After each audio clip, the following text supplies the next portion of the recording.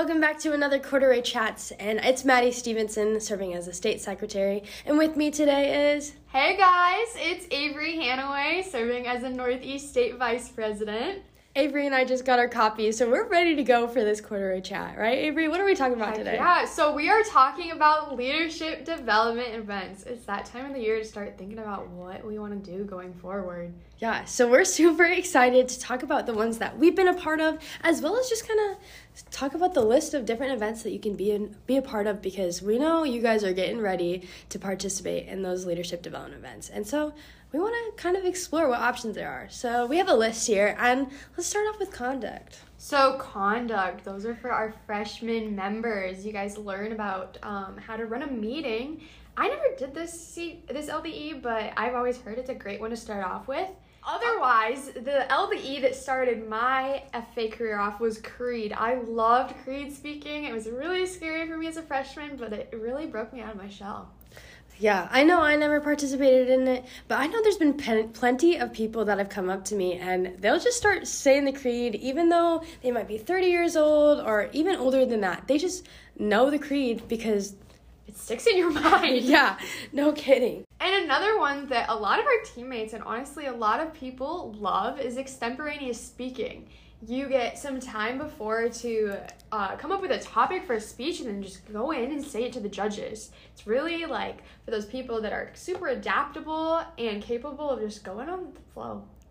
Yeah, I definitely agree. There's a lot of different hot topics that people talk about in them too. So definitely, if you're ready to adapt and kind of push those speaking skills, this is a great contest for you to participate in. Another contest that I loved being a part of was job interview. I did that my sophomore year, and it really helped me step out of my comfort zone, and it's something that I realized I'm going to have to learn how to do is write a cover letter as well as get a resume done, and in the future, all of us are going to have to go through a job interview at some point. So this is a great way to get those career skills going and get you ahead of the game. So another favorite of a lot of people is public speaking. You prepare a public speech on a topic in agriculture and you practice that speech, and you get to go and show your skills off to a panel of judges. I think that one's really interesting because you can really put your own flair on it. So one of my absolute favorite LDEs that I have ever participated in was ag sales, individual ag sales. So I picked a product, and I really think it helps if you pick something that you know a lot about, so you are knowledgeable on that topic, so you really can answer any of the questions the judges throw your way, but also choose something that interests you. If you don't like the product or you aren't interested in the product, you kind of aren't as passionate about what you're talking about.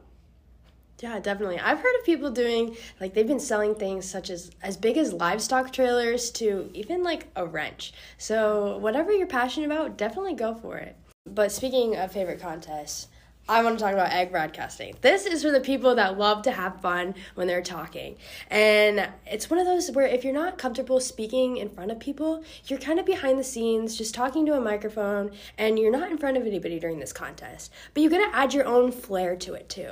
So if you love ag news, this is a great way to learn about more of what's going on in the world in agriculture, and you're going to share that with the judges, as well as add your own twist on a commercial. So when I did it my year, I did a little twist on sweet corn, and I made sure that my jokes were corny. And it was so much fun, and I highly encourage it for people that want to step out of their comfort zone, but they're not quite ready for that interaction face-to-face with people.